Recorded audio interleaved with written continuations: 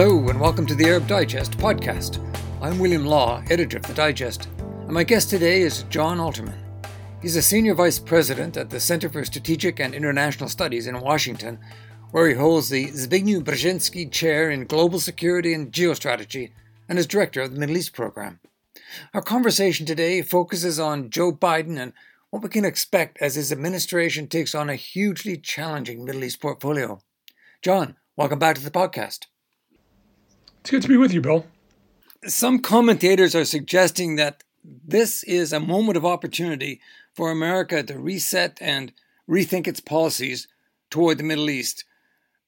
But I'm wondering, are there not a whole bunch of banana skins for Joe Biden to slip on? Well, there always are, and I don't think that's unusual.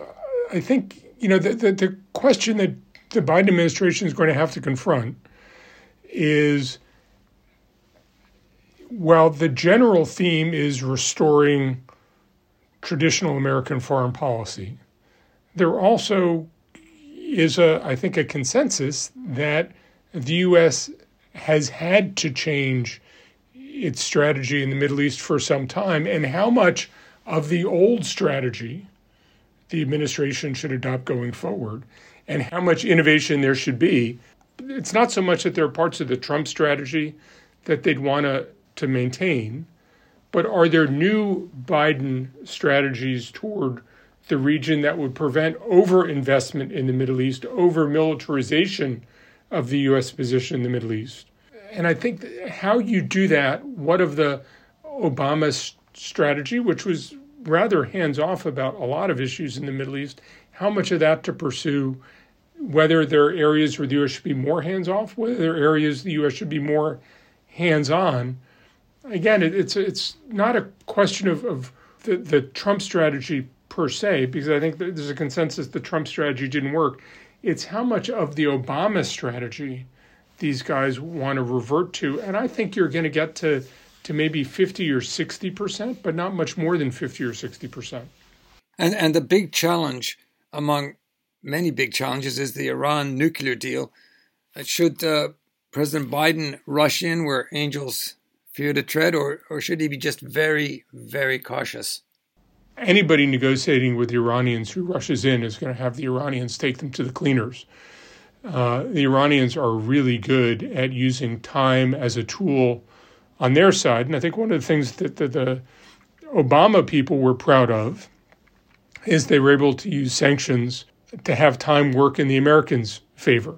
It's a hard problem for the administration now to think about how quickly to work. The Iranians have a presidential election coming up in June. It's unclear how much you could get before then. It's unclear how much that might interrupt negotiations. The Iranians are certainly eager for a resumption of negotiations. They're eager to lift sanctions, but the Iranians also seem willing to agitate to get more of what they want in the near term. And I think part of the strategy of the Biden team will be, can we use this interregnum to build more international support? I mean, not only among European countries who are very disappointed with the Trump team's departure from the JCPOA, but is there a way to use this period to get Russia and China in a better position vis-a-vis Iran, to reconstitute that broad international coalition, which the Iranians could facilitate by some bad behavior in the next few months, assuming that sort of May, June is going to be a very hard time, maybe in April will be a hard time to get much in negotiations because of the presidential election. Is there a way for the administration to use the next few months to build international solidarity and make the Iranians eager after the election to negotiate and be more conciliatory? Or do you risk the challenge of you get into a tit-for-tat series of escalations where not only do you not move toward the direction of more negotiations, but actually you fall into something that's either war or a little short of war, significantly escalated tensions. because you haven't been able to get enough to make negotiations look attractive to the Iranians. Pacing is hard, but I think that the single easiest mistake to make is to be too eager, because the Iranians will, without question in my mind, pocket whatever concessions are made and continue to press. Yeah, as you say, very tough, very skillful negotiators, and they will play a hard game. I'm just wondering, though, about the Israelis. The Israelis are saying, some of them, look, we do not want the U.S. back in this agreement.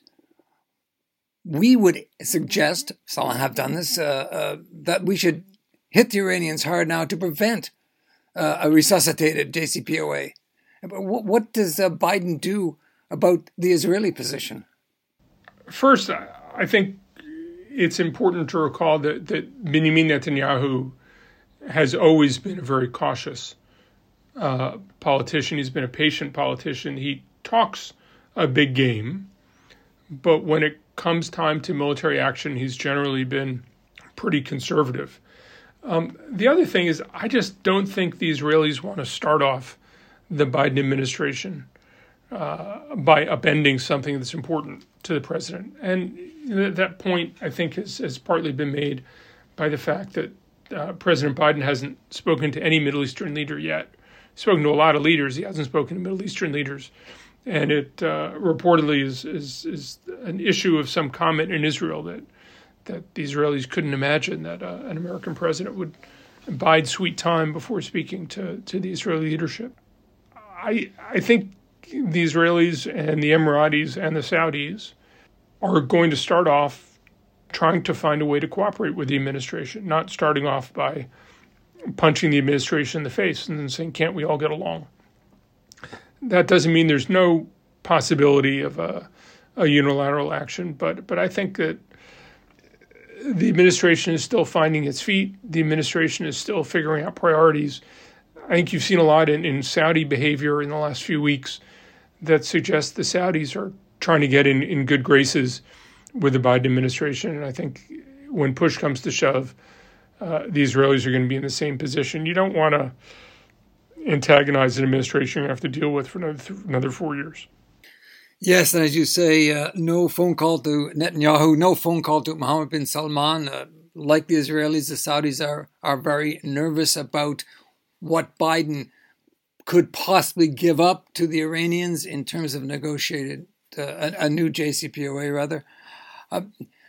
What do you think Biden has to reassure the Saudis, the Emiratis, the Israelis? Does he need to have a conversation with them, a quiet conversation?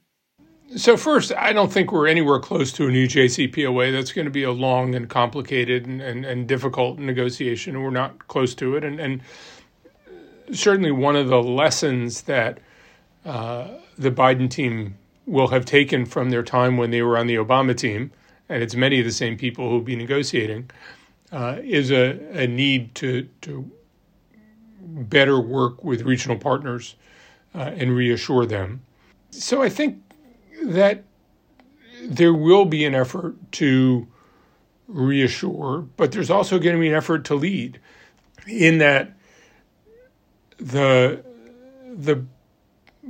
Biden team will say, yes, we care a lot about your security, and this is how we will advance it, and this is your role. The U.S. won't do it all, but there will be a partnership, and there will be consequences for departing from that partnership, but the partnership will have a significant element of reassurance. The Israelis and Saudis and Emiratis I've spoken to think that the Biden team has a lot of this wrong. Frankly, a lot of the people I've spoken to on the Biden team think the Israelis, the Saudis, and the Emiratis have a lot of this wrong. And there will be some holding of the nose and going along. But I think that what they're talking about is a policy that will include reassurance. That reassurance will not be about more U.S. troops in the region. And the reassurance will partly incorporate an idea that, assuming that things go well with the Iranians, actually the threat will diminish. There are some people in the Gulf and in the region who feel that hoping that any threat from the Iranians diminish is a fantasy. But I think that's not where the Biden people are coming from. Let's look at the wars in the Middle East. A fragile ceasefire in Syria, but Israel keeps hitting Hezbollah and Iranian facilities there. A hot war in Yemen, very hot right now in Marib, and this fragile truce in Libya. How should the Biden administration approach these wars, each one with its own particular and complicated narrative and backstory?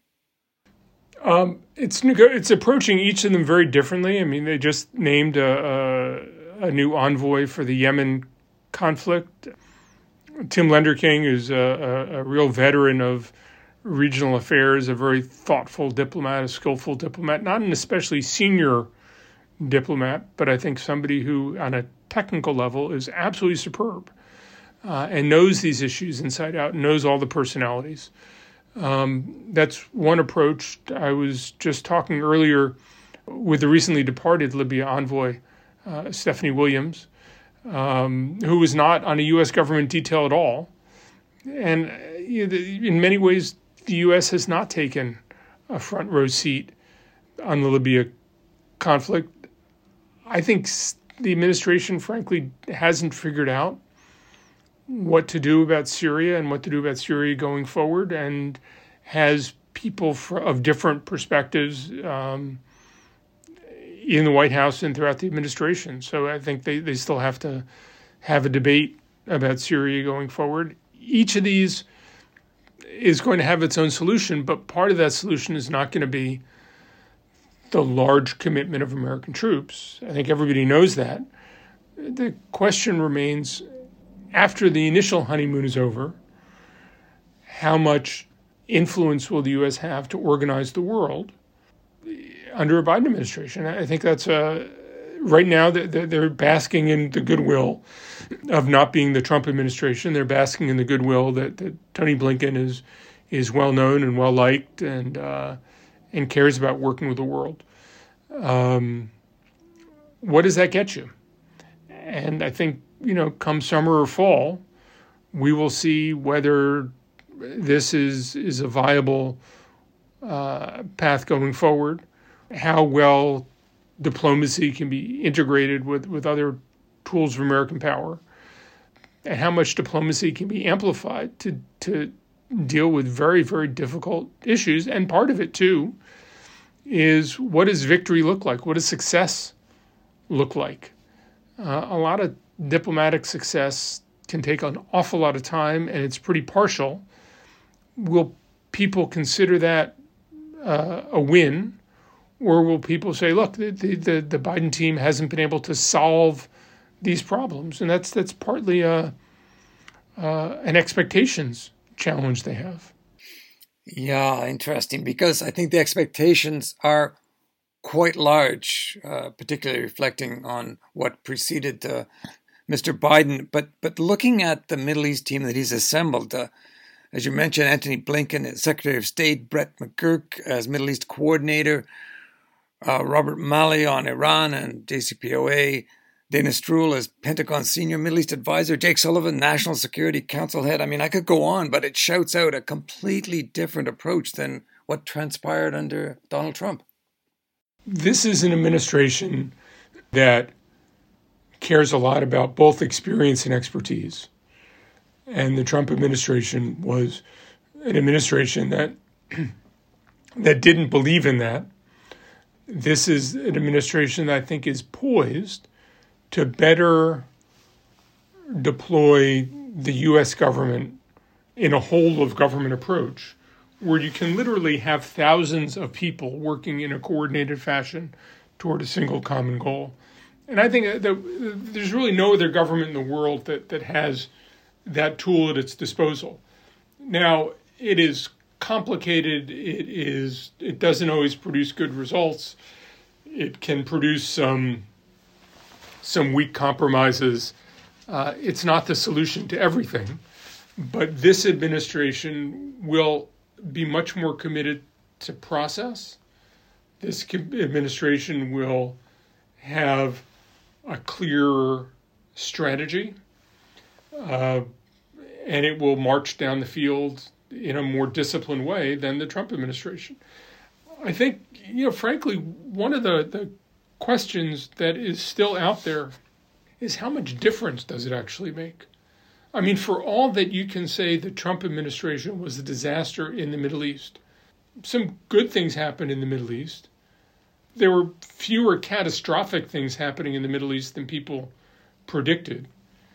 And if you look at sort of U.S. interests in the region, I wouldn't say it's an even balance, but it's a much more even balance than people would expect, given the lack of interest the administration had in expertise, experience, connections, all those kinds of things. So one of the questions in my mind is, even if the Biden team will be doing things much more in the manner that I think is the right way to do it, and much more organized and much more disciplined, how much better will the outcomes in the Middle East be? The overarching theme in many ways is the U.S. has been militarily overcommitted in the Middle East, and that's led to a perception that a lot of people have in the Middle East that the U.S. is a receding power, and that means people discount what the U.S. wants. There's a perception that China is a rising power, and that means people sort of double, triple, quadruple the influence they ascribe to China because of a sense that you're sort of buying a China future. Given that broader context, how much should the administration expect to be able to do? How much success should we expect them to be able to have? How many of the region's problems are either insoluble or defy solution by the United States?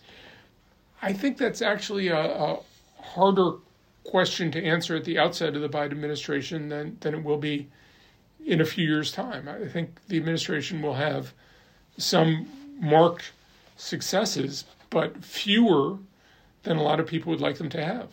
Interesting. And I suppose the question hanging too is, how important is the Middle East anymore to America? Well, and clearly the Biden team has said it is important, but it cannot be the giant sucking sound that draws all of American attention and military might and everything else, because we have other things going on. And one of the interesting things in the way Jake Sullivan's organized the National Security Council is he's tried to put much less emphasis on many of the regional bureaus, including the Middle East team, which last I heard has about 6 people, down from about 30 in the Obama administration. And there are positions on cyber and climate and health and other kinds of issues that have tended not to get high-profile attention in previous administrations and seem to be primed to have more attention. So I think there might be more of an effort to emphasize the functional aspects of U.S. national security and less on the discrete bilateral issues that may be left to the State Department, the Defense Department, other places, and that could be good. Or it may mean that you just can't get the acute kinds of decisions and results you need because there are people who are working on 30 countries at once all the time. I wanted to ask you, John, about human rights, particularly in Saudi Arabia. How far do you think the Biden administration will go in pursuing a human rights agenda? As you mentioned, we've seen some action. Lujain El-Athloul, the women's rights activist, has been released from jail, though she's still got many stringent conditions placed on her. But do you think they would push this quite far, or do they really need Mohammed bin Salman to be secure in place, and it's not a card they want to play too heavily? They have been talking about the importance of values in U.S. foreign policy throughout the campaign and throughout their period in government. when I spoke to Jake Sullivan for a CSS event in June, he was quite clear on this issue, and his argument was when we have strategic discussions with the Saudis, and I think, the thing I'd underline there is we will have strategic discussions with the Saudis. We're not going to cut them off. But values will play a role, and if they're going to be abusive, that's going to affect the relationship. It won't end the relationship, but it'll affect the relationship. One of the phrases he used that struck me was he talked about the almost ostentatious killing of Jamal Khashoggi. This sense, what I take from that language is he sensed there was a sort of emotional freedom that the Saudis felt they had to kill a U.S. resident who was a prominent critic. I think that the goal is not that the U.S. is going to make Saudi Arabia in the U.S. image, but that Saudi Arabia will consider the U.S. response when it acts in ways that offend U.S. values. And there will be consequences, not because the U.S.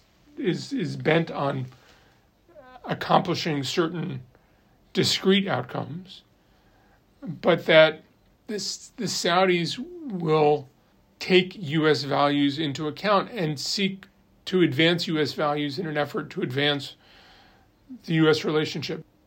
There's no aspiration to have to change the nature of Saudi society, but also a realization that if you offend U.S. values, there are going to be consequences, and values matter. Now, there are arguments for foreign policy that say values are totally irrelevant. And Henry Kissinger, who's also at CSIS, who I see periodically in the building when we're back in the building, is one of many people who say that's crazy to talk about values. This team clearly does talk about values, and values will matter. We shall see how that plays out then. You mentioned Trump had some successes in the Middle East, and I think we have to acknowledge, though some of our listeners might not be happy to hear it, that he shifted a needle that had been frozen for decades with the transactional deals he used to get Arab states normalized with Israel. Do you think the Biden team will push even further down that road? And what do you think they'll do with Jared Kushner's Peace to Prosperity plan?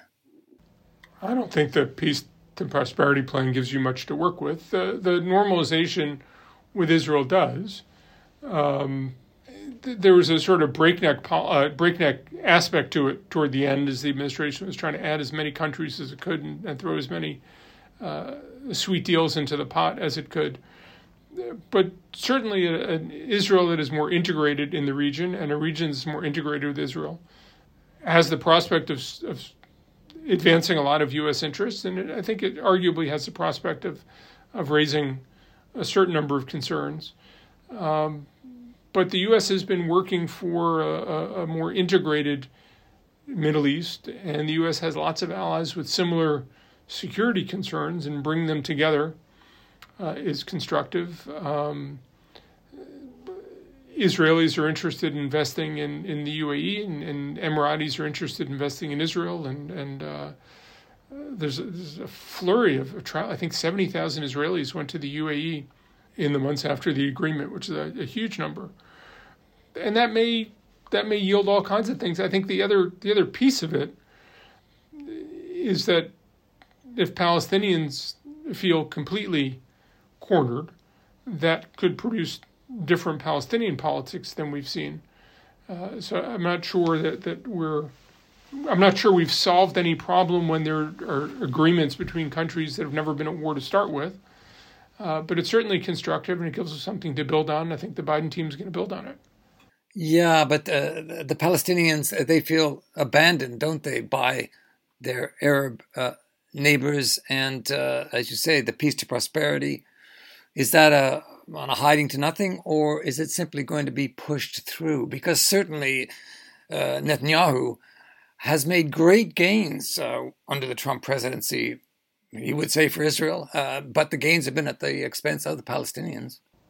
What the Palestinians decide to do, what the leadership does, what the Palestinian population does, to me has not been settled yet. Mahmoud Abbas is 86 and does not have the popularity he had when he started, and frankly has never had the popularity of Yasser Arafat. Whether the West Bank and Gaza can be brought together, under what kind of leadership, with what kind of purpose, is there a different kind of relationship, what's going to happen to Benjamin Netanyahu in the March elections? To me, there are a whole series of question marks. But I do think it bears additional attention. Are you going to have some portion of the Palestinian community that feels that the conditions have become desperate and require desperate solutions? I don't think we're there yet, but I think we have to pay attention to the possibility and prepare for that possibility. But do you think that the Biden administration would support some sort of return to a two-state solution? Look back at the Arab Peace Initiative that was on the table in 2002, almost 20 years ago. Do you think there's any possibility of that? The window for that is closing. People have been talking about the window for that closing for many years. I'm not sure at what point the window closes. But one thing that seems clear to me is that this is not going to be an area of emphasis, given a lack of movement on either the Israeli or Palestinian side to move it. So I think there'll be some gardening and some general upkeep. But it's hard for me to see the Biden team investing in it in the near term. If there's an opportunity to, then I think you might see something differently. But it seems to me that the strategy now is not to invest in activities that neither the Israelis nor Palestinians seem especially interested in pursuing. Well, now finally, John, great expectations can lead to great disappointments. When we spoke about the expectations that certainly those outside America feel towards this Biden administration, particularly in the area of foreign affairs, the Middle East has proven a quagmire for America through several administrations. Is it likely things will be any different with the Biden presidency 4 years hence, as you say? Will we be in pretty much the same place or perhaps even a worse place? Well, predictions are hard, especially about the future. To my mind, the administration is likely to be remembered for something that hasn't happened yet. And that's been the case of previous administrations. The Bush team came in and had no idea they'd be fighting a war in Iraq. The Obama team came in and I think they had an idea about Iran, but weren't sure they could get an Iran deal, and certainly didn't think that Syria would be the stain in its record that it's been, and didn't think that Yemen would end up being as difficult a problem as it was. And for all the things that the Trump administration came in for, I think the idea of normalization, they keep talking about the Abraham Accords changing the course of the Middle East. And while that's overblown, it wasn't anything people were talking about in any real way when the administration came in. So I think that over the next 4 years, these things will happen. I think some good things will happen, some bad things will happen. But my sense is that the legacy in the Middle East is much more likely to be shaped by something they didn't intend to do initially, rather than something they did. The intention is to have a much less military-centric policy and to use more diplomatic and economic statecraft in advancing U.S. interests. I think they would like their legacy to be shaped by that approach.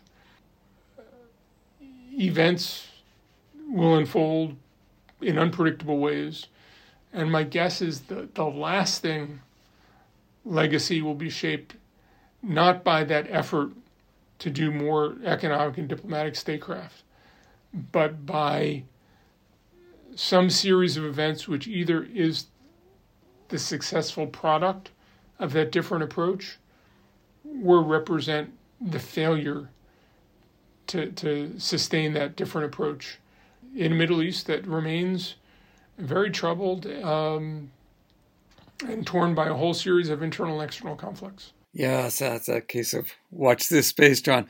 Thank you. Thank you very much. Bill, thank you very much. Good to talk to you. You've been listening to the Arab Digest podcast.